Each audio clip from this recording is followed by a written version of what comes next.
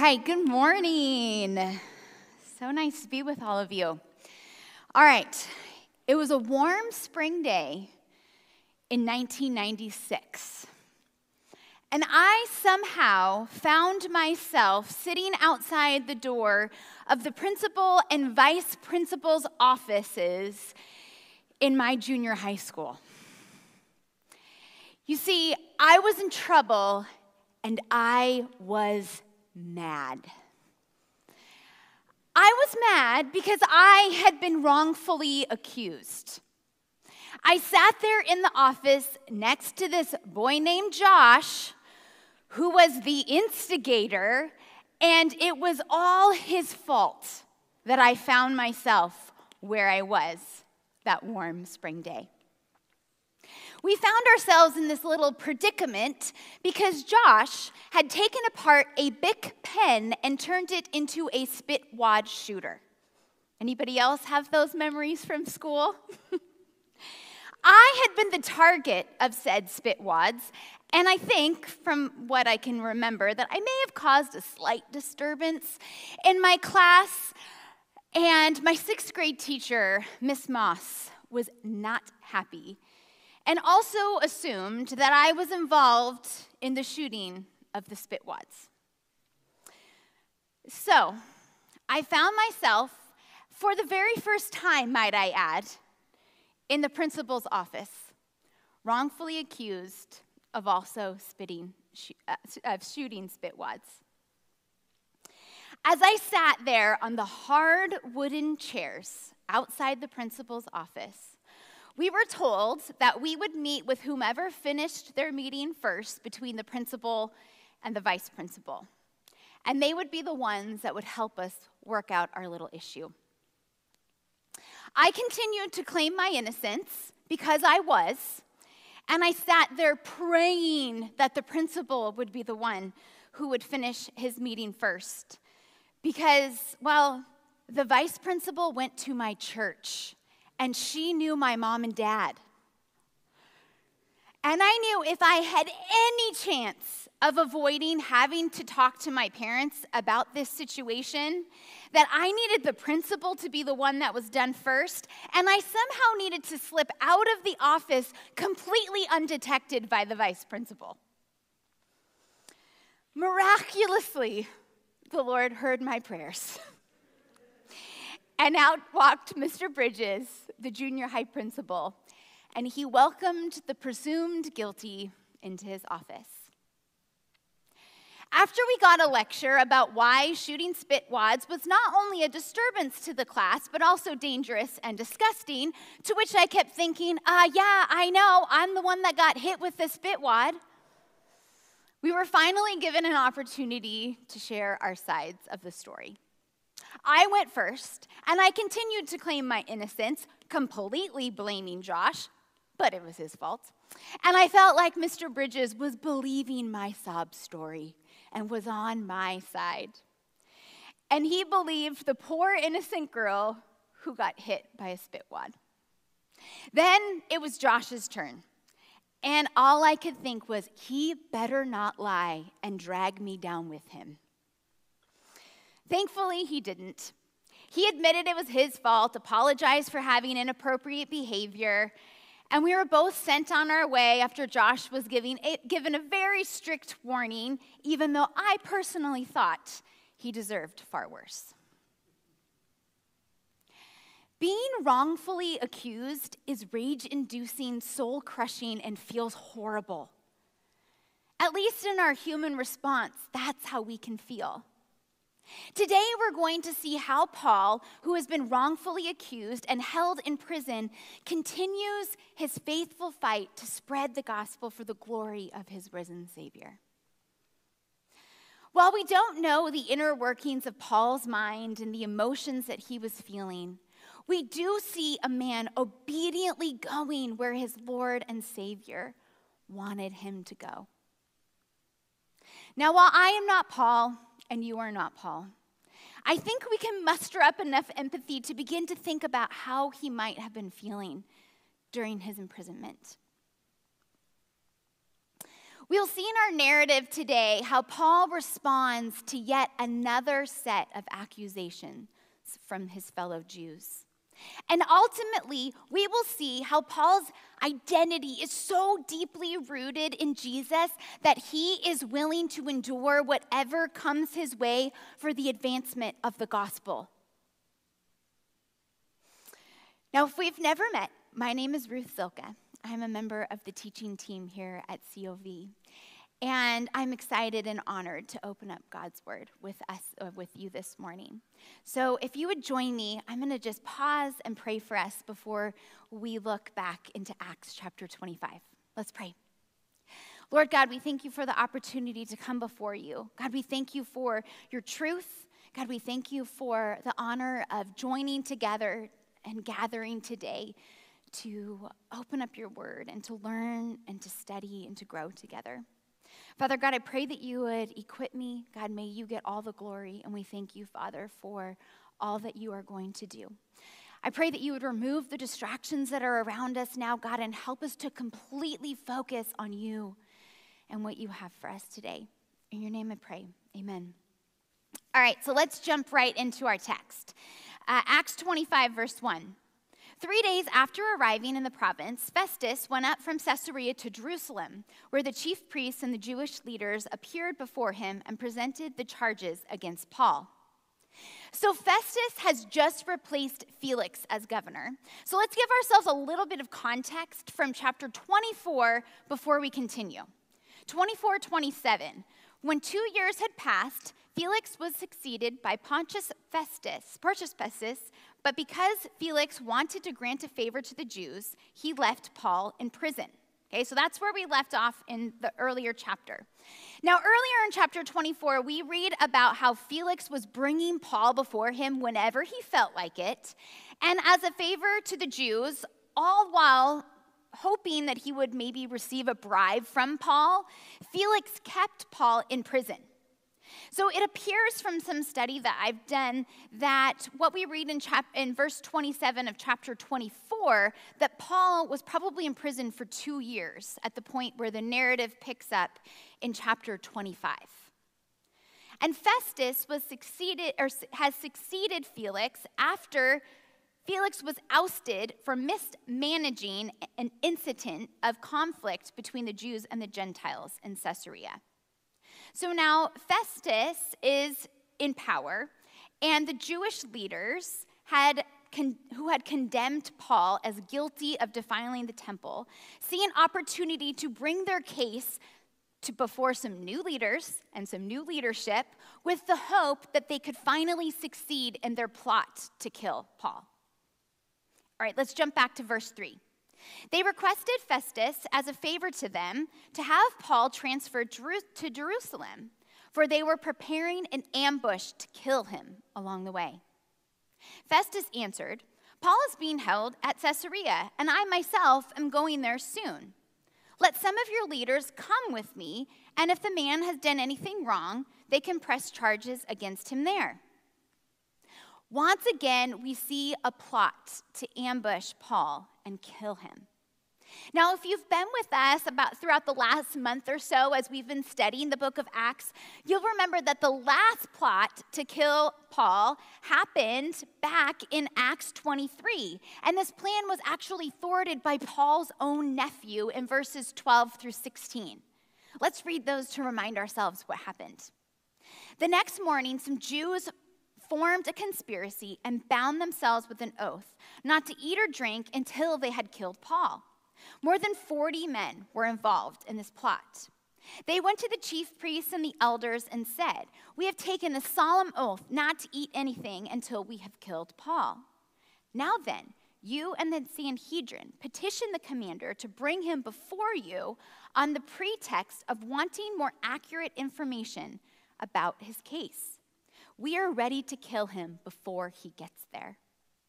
But when the son of Paul's sister heard of this plot, he went into the barracks and told Paul. So after Paul's nephew told him about the plot, Paul asks one of the centurions to take this young man, his nephew, to the commander. When Paul's nephew then he brings the story and the whole plot before the commander, and the commander decides not to send Paul back to the Sanhedrin, which is the Jewish religious governing body, and instead he had Paul transferred to Caesarea, where we find him in our text today. And these actions ultimately spared his life. Like we've seen throughout the book of Acts, the Lord had his hand of protection over Paul's life. And he is paving a way for Paul to proclaim the gospel in Rome, just as the Lord told him he would do. And none of this, not the requests from the Jews, nor the answers given by Festus, took the Lord by surprise. He always was, always is, and always will be in total control. Verse 6. After spending 8 or 10 days with them, Festus went down to Caesarea. The next day, he convened the court and ordered that Paul be brought before him. When Paul came in, the Jews who had come down from Jerusalem stood around him. They brought many serious charges against him, but they could not prove them. Just as we saw back in Acts 23, the Jews are bringing false claims against Paul. But even in their efforts to accuse him of serious charges, they are unable to prove the charges to be true. In this moment, the Lord was allowing truth to prevail. The false claims were not making a difference or bringing Paul any closer to a conviction or to death. We see the Lord's protection and his plan at work. In Acts 23, verse 11, we see the Lord encourage Paul. The following night, the Lord stood near Paul and said, "Take courage. As you have testified about me in Jerusalem, so you must also testify in Rome." The Lord stood near Paul, and he gave him confidence that his life would be spared and that his mission of spreading the gospel was not over yet. The Lord had a plan for Paul to testify in Rome. So let's pick back up in verse 8 of chapter 25 to see how the Lord's plan for Paul to go to Rome begins to unfold. Then Paul made his defense. "I have done nothing wrong against the Jewish law or against the temple or against Caesar." Festus, wishing to do the Jews a favor, said to Paul, "Are you willing to go up to Jerusalem and stand trial before me there on these charges?" Paul answered, "I am now standing before Caesar's court, where I ought to be tried. I have not done any wrong to the Jews, as you yourself know very well. If, however, I'm guilty of doing anything deserving death, I do not refuse to die. But if these charges brought against me by these Jews are not true, no one has the right to hand me over to them. I appeal to Caesar." After Festus had conferred with his council, he declared, "You have appealed to Caesar you will go." The Lord is opening a door that will lead Paul to Rome through his appeal to Caesar. When Paul appealed to Caesar, he was declaring the Roman Fifth Amendment. He was practicing his right as a Roman citizen to be tried in Rome before the highest court. And I find it interesting that Festus did not just order Paul to return to Jerusalem to be tried there. Instead, he asks Paul if he'd be willing to go. Again, we see the Lord's hand at work here, his plan coming forth, and his sovereignty over all things is at play. Also, Paul does not waver. He stands firm in his identity that is deeply rooted in the risen Jesus Christ. And he knows full well that his appeal to Caesar will get him to Rome, the place the Lord had promised him he will go. Verse 13. A few days later, King Agrippa and Bernice arrived at Caesarea to pay their respects to Festus. Since they were spending many days there, Festus discussed Paul's case with the king. He said, "There is a man here whom Felix left as a prisoner. When I went to Jerusalem, the chief priests and the elders of the Jews brought charges against him and asked that he be condemned. I told them that it is not the Roman custom to hand over anyone before they faced their accusers, and have had an opportunity to defend themselves against the charges. When they came here with me, I did not delay the case, but convened the court the next day and ordered that the man be brought in. When his accusers got up to speak, they did not charge him with any of the crimes I had expected. Instead, they had some points of dispute with him about their own religion and about a dead man named Jesus, who Paul claimed was alive." In his new position of power, Festus, unsure of what to do, starts to talk out the situation with King Agrippa, who has come to pay his respects to him. Now, I'm sure many of us could relate to talking something out with a boss or a friend or a trusted colleague or a family member. And Festus is explaining the situation to King Agrippa here. And he begins to share his amazement that Paul was not charged with any of the crimes that he had expected. Now, we don't know what charges Festus was expecting. It doesn't say. But it seems that he was expecting there to be some really serious charges that would have led to death for Paul. But instead, it went back to the fact that Paul had proclaimed the gospel truth about his resurrected Savior, Jesus Christ, whom he had encountered on the road to Damascus. Paul is being accused of having his identity rooted in the risen Savior, Jesus Christ, not of actions that had defiled the temple, which he was accused of when he was arrested in chapter 21.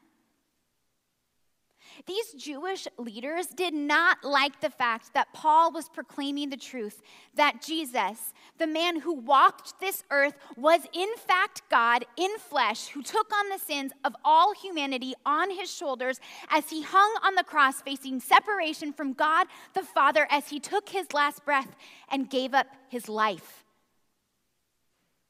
And while there were days of darkness and what felt like defeat, on the third day he rose victoriously and appeared to hundreds to show the fact that he did rebuild the temple, his body, in 3 days, just as he claimed he would do. All before he ascended into heaven to sit at the right hand of God the Father, where he remains today until he returns to this earth again to make all things new. Paul knew this truth. This truth shaped Paul's life. This truth was his identity. And he was not ashamed or fearful to proclaim this truth to all people everywhere he went. Paul was on trial for the fact that his hope came solely from the truth of the gospel. The truth that Jesus lived, died, and rose again. That Jesus lived the life that we could not, died the death that we deserved, and defeated death by rising again. Paul knew where his identity lied and on what his foundation was built. He knew that his actions were not what could save him, but that he was saved by grace through faith in Christ. Paul understood it was not about what he did, but instead it was all about whose he was. And Paul was a child of what Festus described as the dead man named Jesus, who Paul claimed and knew was alive, because he was and he is. do we know this too? Do we know that it's not about what we do, but whose we are? Far too often, we get our foundation of identity all screwed up. We can depend more on what we do than whose we are. We allow things like work and family and success and possessions or even failure to define who we are. And these things are tangible. And do you know what else these things are? They are all about us.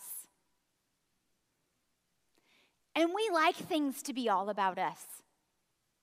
By nature, we are selfish, sinful human beings who from a very young age like things to be all about us. And we like things to be comfortable. But if we take a step back and examine the truth of the gospel, it is not about us at all. It is about Jesus. It's far easier for us sinful human beings to want to place our identity in things that are all about us, in things that we can work for and get praise for, instead of placing our identity in the life, death, and resurrection of Jesus Christ. Because let's just call a spade a spade. It feels good. It feels good to have people praise us. We like people's praise. We like to be recognized for our accomplishments and our skills. But what we do in this life is not inherently bad. All right, God calls us to work and to use the gifts that He's given us and the talents that He's given us and the abilities that He has given us for His glory. And this doesn't mean that we should stop encouraging others and their abilities either. But far too often, we forget the gift giver. And we focus on the emotion behind praise from other human beings. And ultimately, this is the sin of pride and reveals our unwillingness to submit to our Lord. It's about our heart condition. Our identity needs to be rooted in Jesus. Because you know what keeps you out of the kingdom of Christ? Putting your identity in anything else but Jesus and choosing to not submit your life to Him as Lord and Savior. But even as followers of Jesus, we can be guilty of not placing our identity in Him. And what, might you ask, happens when we do this? And how can we begin to build a firm foundation with our identity deeply rooted in Jesus? Well, the first answer is grace. There's grace. Jesus already accomplished on the cross what we could not do. And secondly, Tim will be answering all of these questions on Wednesday night during our community group series, May I See Your ID? Insert commercial here. There we go. So I encourage you to come. Come and learn. Have these questions answered. All right, commercial over. Paul is deep in the midst of a trial here. And his identity is not wavering at all. He could have easily given up and said, okay, take it back. Jesus didn't rise from the dead. But he didn't. He was willing to die for his identity. And sometimes we are not even willing to tell people that we go to church. Even though Paul was imprisoned, he knew the truth, and the truth brought and offered him freedom. When we find our identity in Christ and Christ alone, we too can experience this freedom from the chains of sin and death. Now, if we look at some letters that Paul wrote, There's a common theme that we see in all of these letters that are included within the New Testament. And it is how he identifies himself as one sanctified by the Lord and one who lived out the truth of what a transformed life through the finished work of Jesus on the cross looks like. We can read an example of this in the first few verses of the book of Galatians. Galatians 1. Paul, an apostle, sent not from man nor by man, but by Jesus Christ and God the Father, who raised him from the dead, and all the brothers and sisters with me, to the church in Galatia. Grace and peace to you from God our Father and the Lord Jesus Christ, who gave himself for our sins to rescue us from the present evil age, according to the will of our God and Father, to whom be glory forever and ever. Amen. We can see in these verses where Paul found his identity. And that is in Jesus. So let's get back to Acts chapter 25 and see how our verses wrap up this morning. I was at a loss how to investigate such matters. So I asked if he would be willing to go to Jerusalem. This is Festus talking. He was saying I was lost how to investigate. So I asked if he would be willing to go to Jerusalem and stand trial there on these charges. But when Paul made his appeal to be held over for the emperor's decision, I ordered him held until I could send him to Caesar. Then Agrippa said to Festus, I would like to hear this man myself, he replied. Tomorrow you will hear him. Talk about a cliffhanger, right? You're going to have to come back next week to hear how it all ends. But Paul was obedient to go wherever the Lord was calling him to go. Are we? Obedience is not hard when our identity is rooted in Christ. And we love the Lord our God with all of our heart, our mind, our soul, and our strength. Because when our identity is in Christ, we are a new creation in Christ. We are a child of God and an ambassador for Christ, a member of the body of Christ, a part of the bride of Christ. And he is our shepherd, and we are his sheep. When we are rooted in Christ, we can face all the ups and downs of life or the spit water shooter accusations that come our way with complete faith that he is in control. And here's the thing, which I know I struggle with all the time. But if our identity is truly in Christ and in his transforming work in our lives, then why would we not want to do what he's calling us to do? Even if it's uncomfortable or hard or doesn't sound all that fun. When we place our trust, our complete trust in him, we can begin to see the choice of obedience or even the trials that we face in life as an opportunity for the Lord to deepen and cement our identities in him. We can begin to see these opportunities to trust and to follow, not just as something that's hard, but as an opportunity for the Lord to begin to shape us and to mold us, to change us, to use us. To allow our lives to be light for him as we reflect his character and proclaim his work in our lives to the people around us. What areas of our lives do we need to examine for a willingness to obey?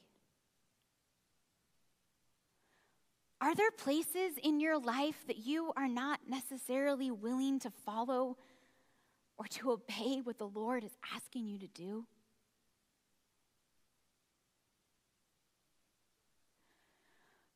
And maybe we're stuck in our own ways of thinking and living and acting, that we are missing out on an opportunity to faithfully follow where the Lord is calling us to go.